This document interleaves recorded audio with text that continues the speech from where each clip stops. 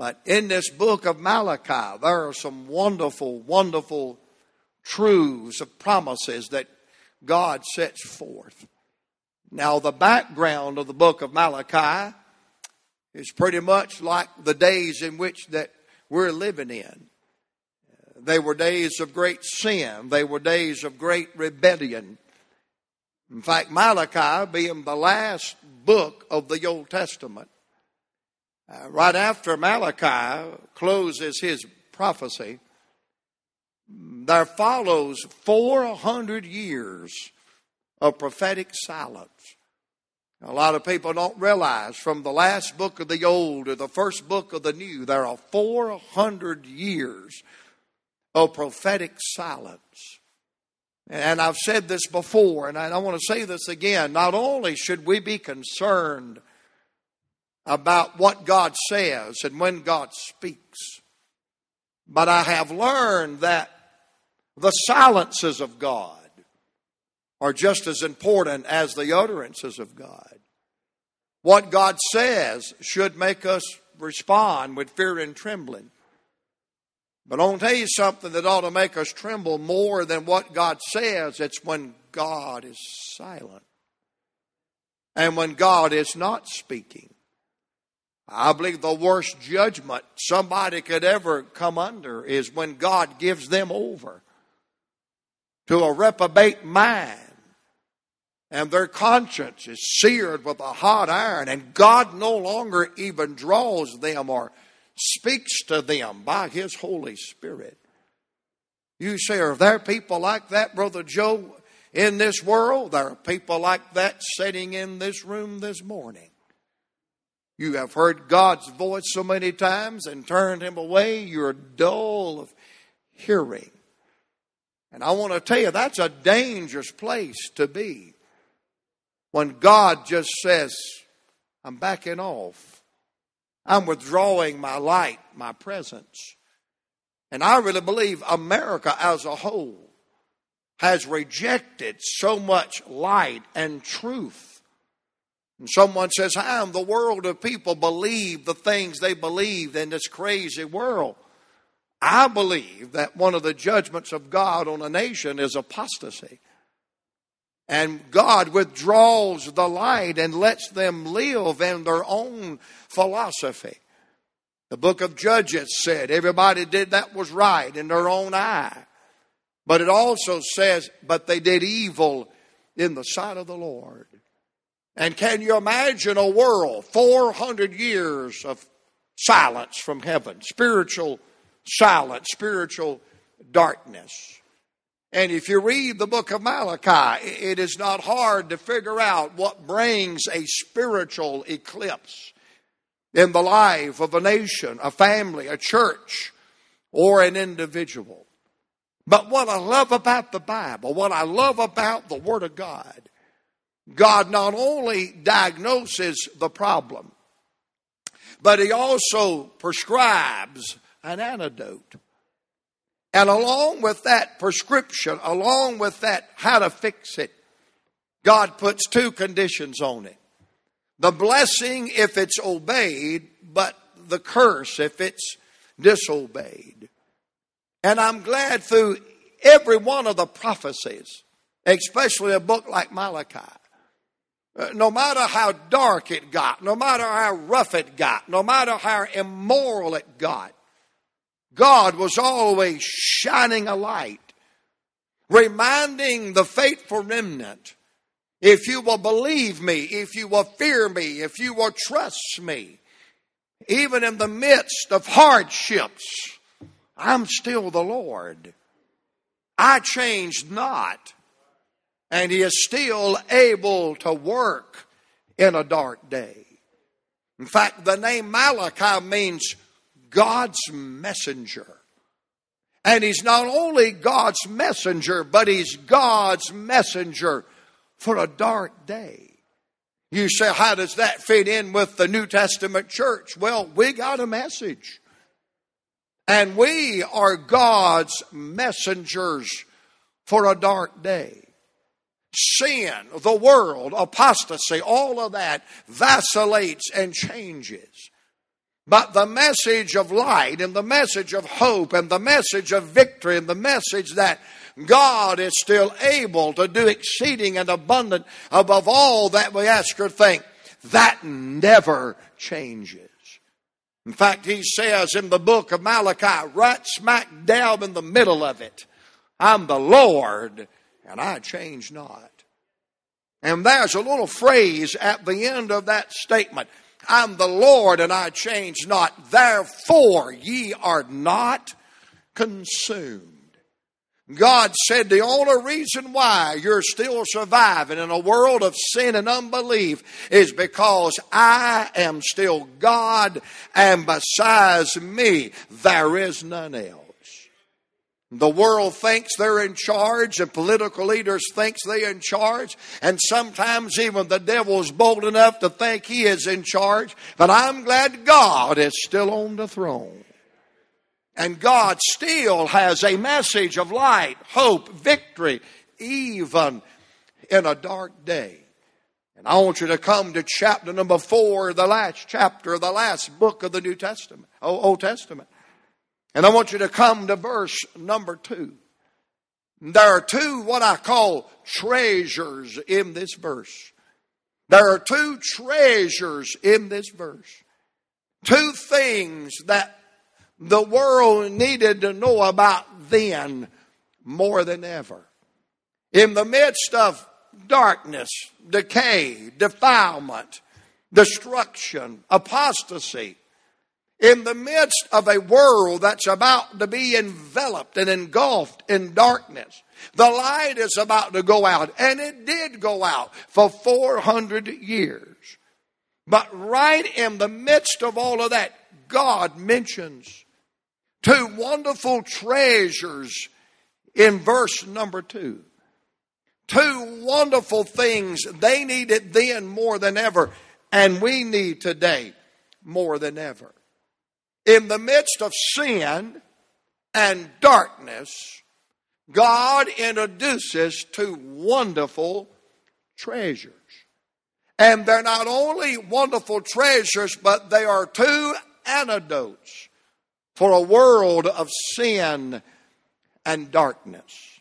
Now think about this. In a world of sin and wrong, in a world of darkness, what could be two wonderful treasures that we would need that God would talk about?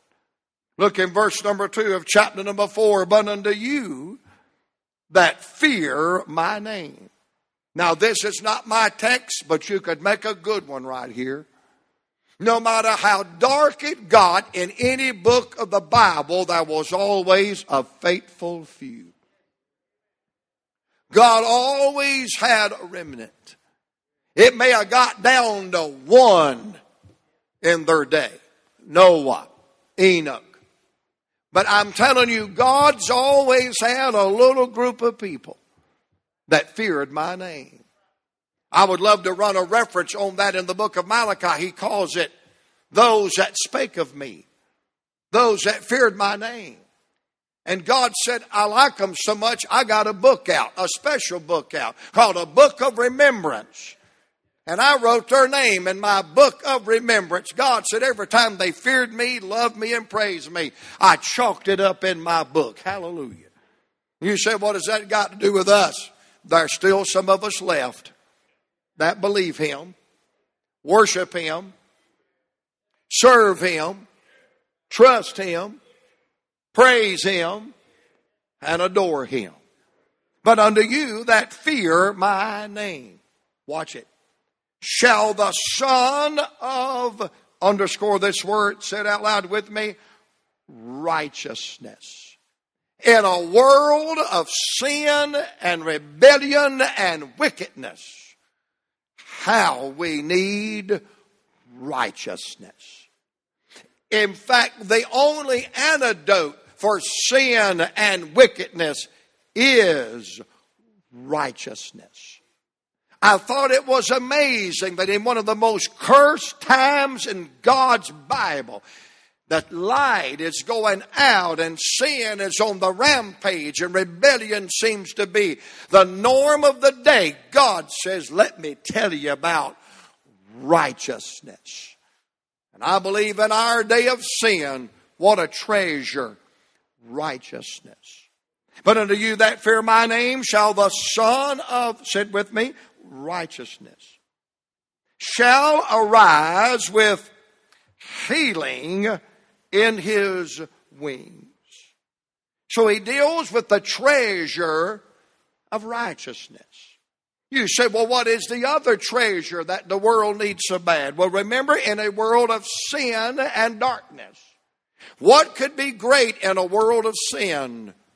Righteousness.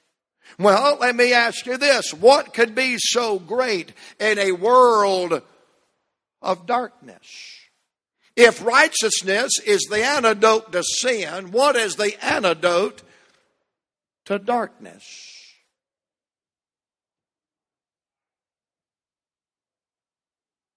What? If righteousness is the opposite of sin and rebellion, what could be the opposite of darkness? Light. If a world is lost and groping and trapped in darkness, what do they need the most? Light. Well, he not only deals with the treasure of righteousness, but in verse 2, he deals with the treasure of light. You say, where do you see light? In verse number 2, look at it. But unto you that fear my name shall the, there it is, sun. And you can't think about the sun without thinking about light. Even on a cloudy day, we still got light. And in a world of darkness, what could be better than light? In a world of sin and iniquity, what could be better than righteousness? And these two treasures tell me something this morning. In a world filled with darkness, only light can make it right. And in a world of sin and ungodliness, only righteousness can make it right. Now, let me ask you this. If the world needs light so bad, and if the world needs righteousness so bad, where are we going to get it? Where are we going to find it? Can we get us a bunch of political leaders together and say, y'all have a summit, and see if you guys can come up with something we need so bad? Light and righteousness. Brother, they'll meet till the cows come home, and they won't come up with it. We could call some scientists and some inventors and people that start companies and say, here is your chance to get on the ground floor to manufacture and make something that the world needs. My business friends tell me all the time the way to be successful in business, have something somebody needs or convince them they need it. Ladies, you really don't need it. They've just convinced you on television that you need it. And all of God's men shout there, please. But they say the greatest way to make money is convince people they need something and make it, manufacture it. All right, our world needs light because of darkness. Our world needs some righteousness because of sin. So let's get us a meeting together, get some factories, come up with some blueprints, and let's manufacture, package, and sell some light and righteousness. I hope you're not going to invest your 401k in that company, because it ain't going to happen.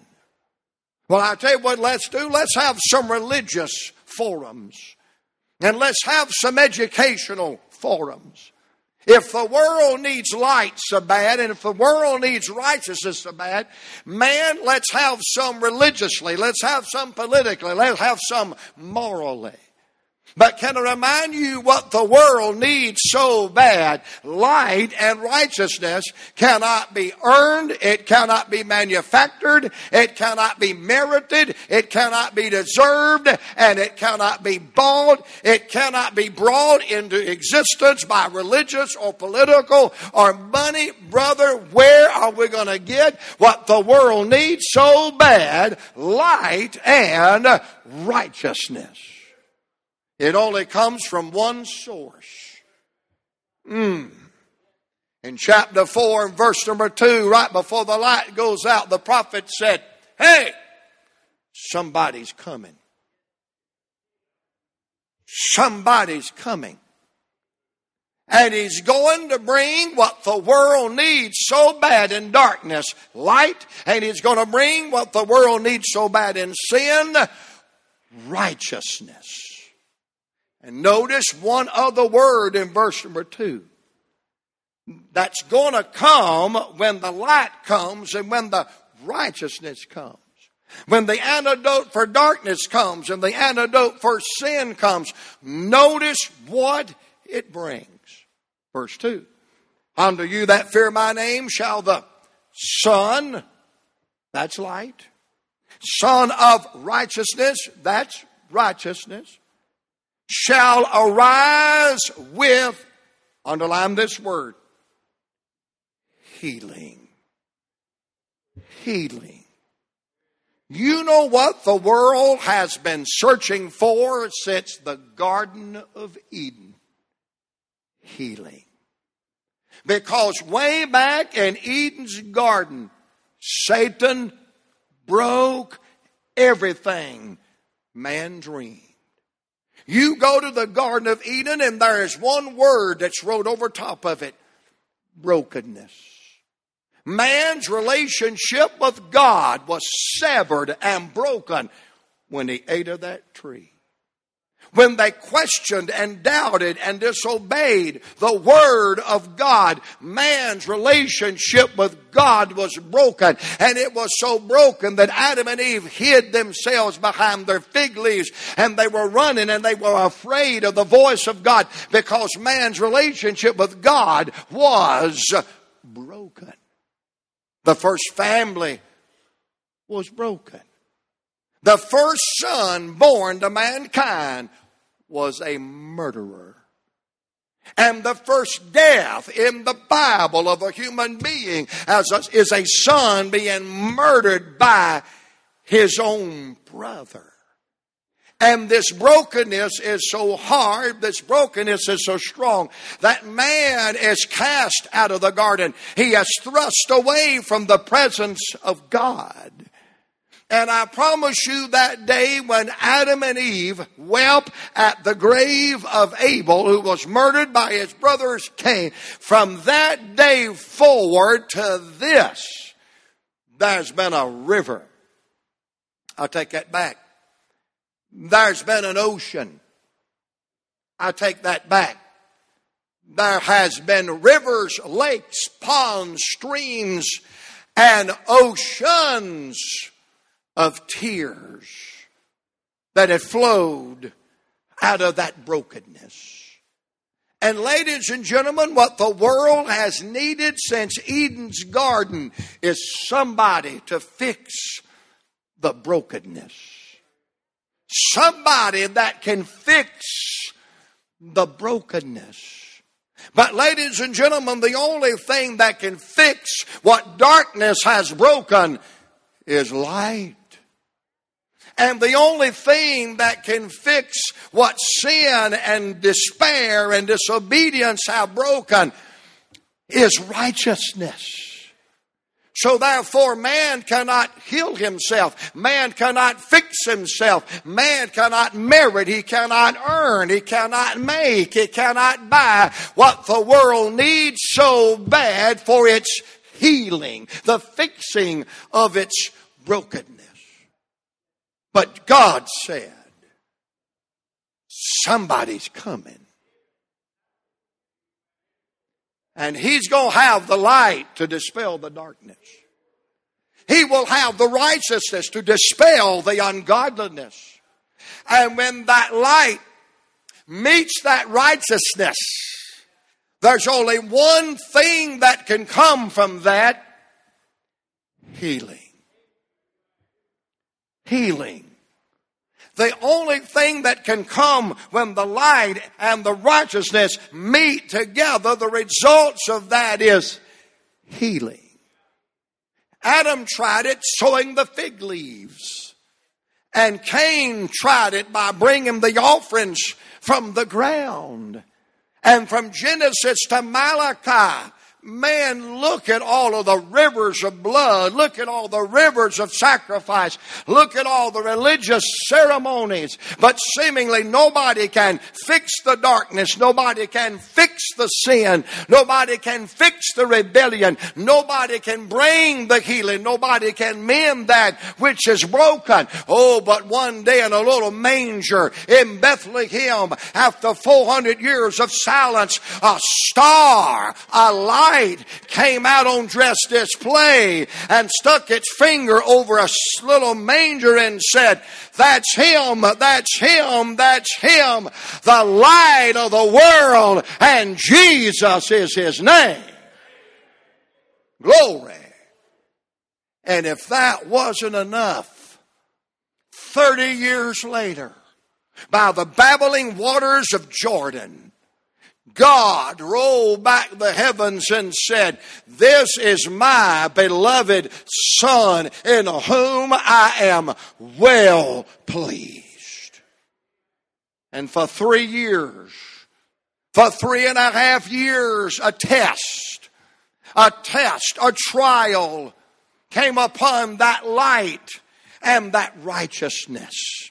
Okay, if he's the one that's going to fix the darkness by being light, and if he's the one that's going to fix the sin by being righteousness, let's just see how much light he's got. Let's just see how much righteousness he's got. Let's see if he's the real thing or not. Guess what? He passed the test. He was so much light that a man couldn't stay blind in his presence. He was so much light on his transfiguration that he was the only light that was shining. And he was so righteous. He was so perfect. He was so complete. He was so holy that even lost, diabolical, wicked, bloodthirsty sinners cried at his trial, "I find no fault in him." So they said, "I'll tell you what we'll do. We'll put him to death like we put everybody else to death. And the light will be snuffed. And we'll put him to death like everybody's been put to death. And he will die. And the righteousness will die. And he'll be corrupted by the worms of corruption like everybody that's been since Adam and Eve and their boys died in the Garden of Eden. And they nailed him to a cross. And sure enough, in the middle of the day, the light goes out. And the righteousness does breathe its last breath. But the light didn't stay out. And the righteousness didn't stay dead. For 3 days later, up from the grave he arose. For the sun came up in the morning, and Jesus said, "I'm he that liveth, and I was dead, and I am alive forevermore. For he is the light, and he is the righteousness of God." Woo! Hallelujah. And what the world needed so bad was light and darkness, and it came through the person of Jesus Christ. Now watch this. You say, "Brother Joe, was this a prophecy concerning the first coming of Christ?" Partly. Partly. You say, "Brother Joe, you told us before that the Old Testament predicted the first coming of Jesus." It does, and it did. But God showed them prophets more than his first coming. God showed those prophets more than his first coming. God showed his prophets more than his first coming. You say, "Did Isaiah see the first coming?" He saw it all. He saw that first coming where he said, "A virgin shall conceive." and shalt bring forth a son, and call his name Emmanuel, which means God with us. Yeah, he saw that, and it happened, and it did, and we celebrate it this time of year every year, that Emmanuel came, the virgin conceived, and the prophecy was right. But remember, Isaiah saw more than a virgin shall conceive. Isaiah saw more than he shall grow up before us like a tender plant. Isaiah saw more than he'll be despised and rejected of men. Isaiah saw more than he'll be wounded for our transgression and bruised for our iniquity. Isaiah saw more than he'll make his grave with the rich and the wicked. Isaiah saw more when he said, and his name shall be called Wonderful Counselor, Mighty God, Prince of Peace, Everlasting Father, and the government, the world, will rest on his shoulders, and he will rule and reign. That ain't happened yet. That's not happened yet. The virgin's conceived. He's grown up before us like a tender plant. He has been wounded. We are healed by his stripes. Yes, he has borne the iniquities of us all. Yes, he has made his grave with the wicked and the rich. But ladies and gentlemen, crowning him King of Kings and Lord of Lords, and the government of the world resting upon his shoulders, that's not happened yet. But it will. But it will. But it will. And the person in the name of Jesus Christ that the world despises and lampoons and curses and blasphemes, one day every knee shall bow, every tongue shall confess, and he is the King of Kings and he is the Lord of Lords. That will happen next. So therefore the premise is, yes, the Old Testament does predict the first coming of our Savior. But God showed them prophets more than that. He showed them his second appearance.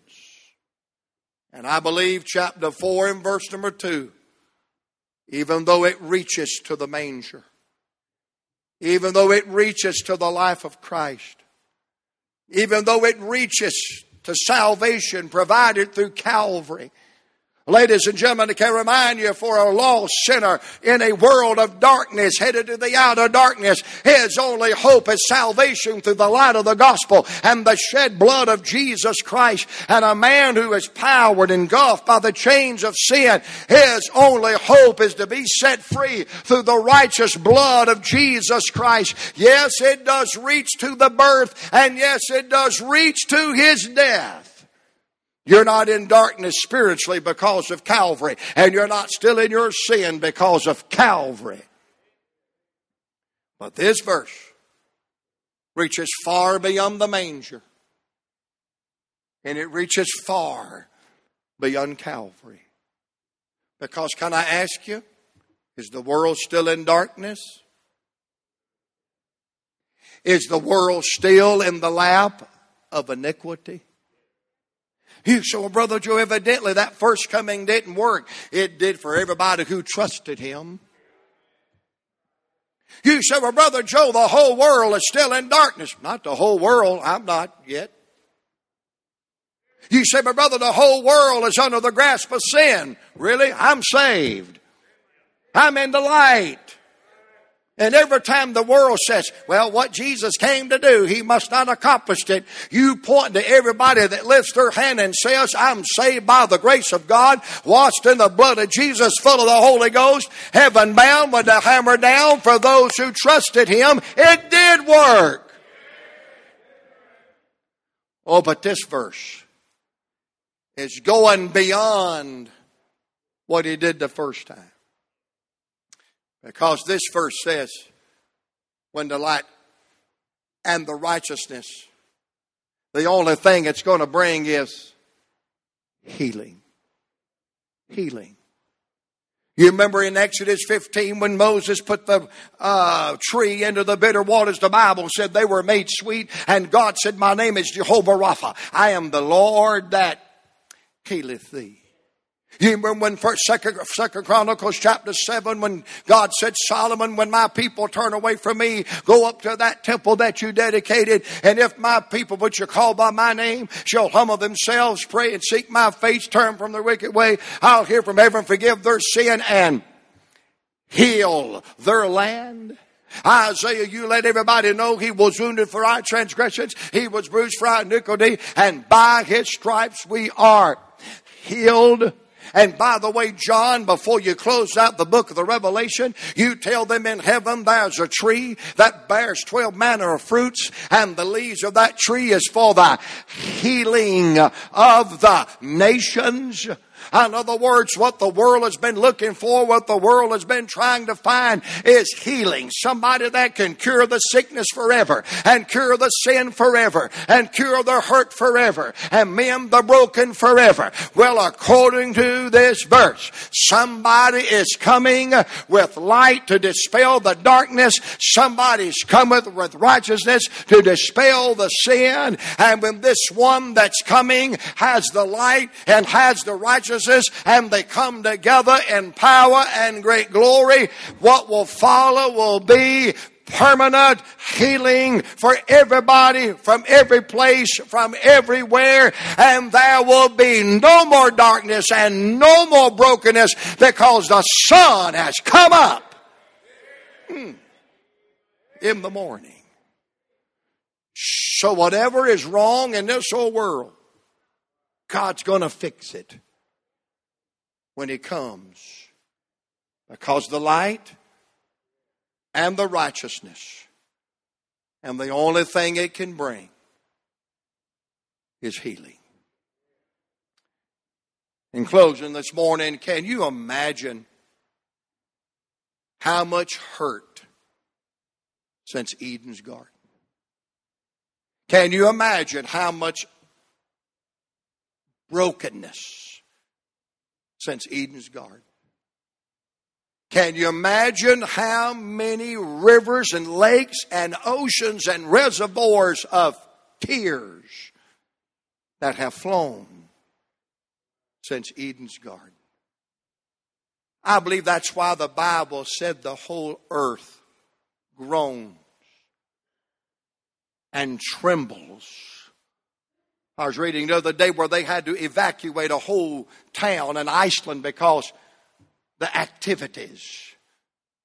They felt like the whole place is about to blow up. And they're trying to get people to a place of safety. And one scientist made this statement. He said, it seems the whole earth is trembling. Something's about to happen. I'm going to tell you what it is. The whole earth is groaning to be delivered from the curse of darkness and the curse of sin. And ladies and gentlemen, it's about to take place. Jesus, the light of the world and the righteousness of God, is about to come. And every tear, every brokenness, every hurt, for he is going to arise with healing in his wings. You say, Brother Joe, what a strange analogy to attach to the sun, wings.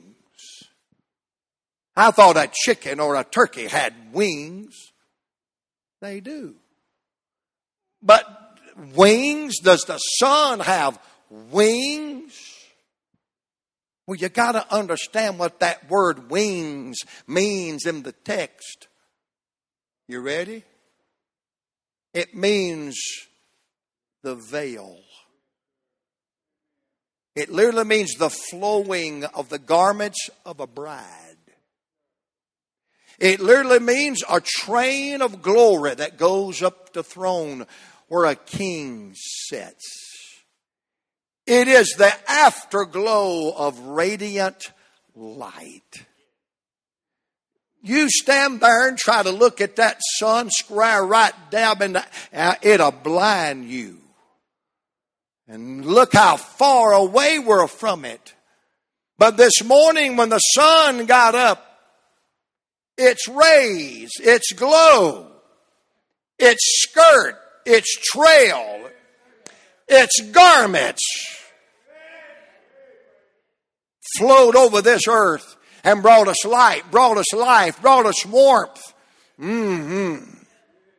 When Jesus walked down the shores of the Galilee and through the narrow streets of Jerusalem, one little woman was so broken, she said, "Oh, I don't want to shake his hand. I don't want to kiss his feet. I don't want to hug his neck. I just want to get up there where them garments, them wings, his afterglow can just come upon me." And my God, she just touched the hem of his garments and immediately she was made whole. Isaiah said, "I looked upon that throne and he was sitting upon it. But his wings, his garments, his train, his afterglow, his glory not only filled the temple, but he looked around and said the whole earth is full of its glory." Ladies and gentlemen, when this man named Jesus comes again, there'll be so much virtue and power and majesty and sovereignty and unleashed power in his rays, in his glory, in his garments, in his robe, in his afterglow. Darkness and sin will be dispelled forever. And that's why the psalmist said, "I'm like a little bird that's gotten under the sheltering wing, veil, robe, garments." And I want to tell you, he's about to spread his garments over this world one more time. He's going to fix that which is wrong with light and righteousness. And today, if you have a burden, a trouble, a trial, a need, you've never been born again, you've never been saved, I'm going to tell you something. He's the hope for darkness. He's the only hope for darkness. He's the only hope for sin. He has come and paid a price. And everyone that trusts it is delivered from it now. Oh, but thank God for those of us who already have experienced His light and His salvation. We are anticipating that second return. Well, not only will be saved, but will be saved from this world of sin and brokenness. Let's stand together, Lord Jesus. We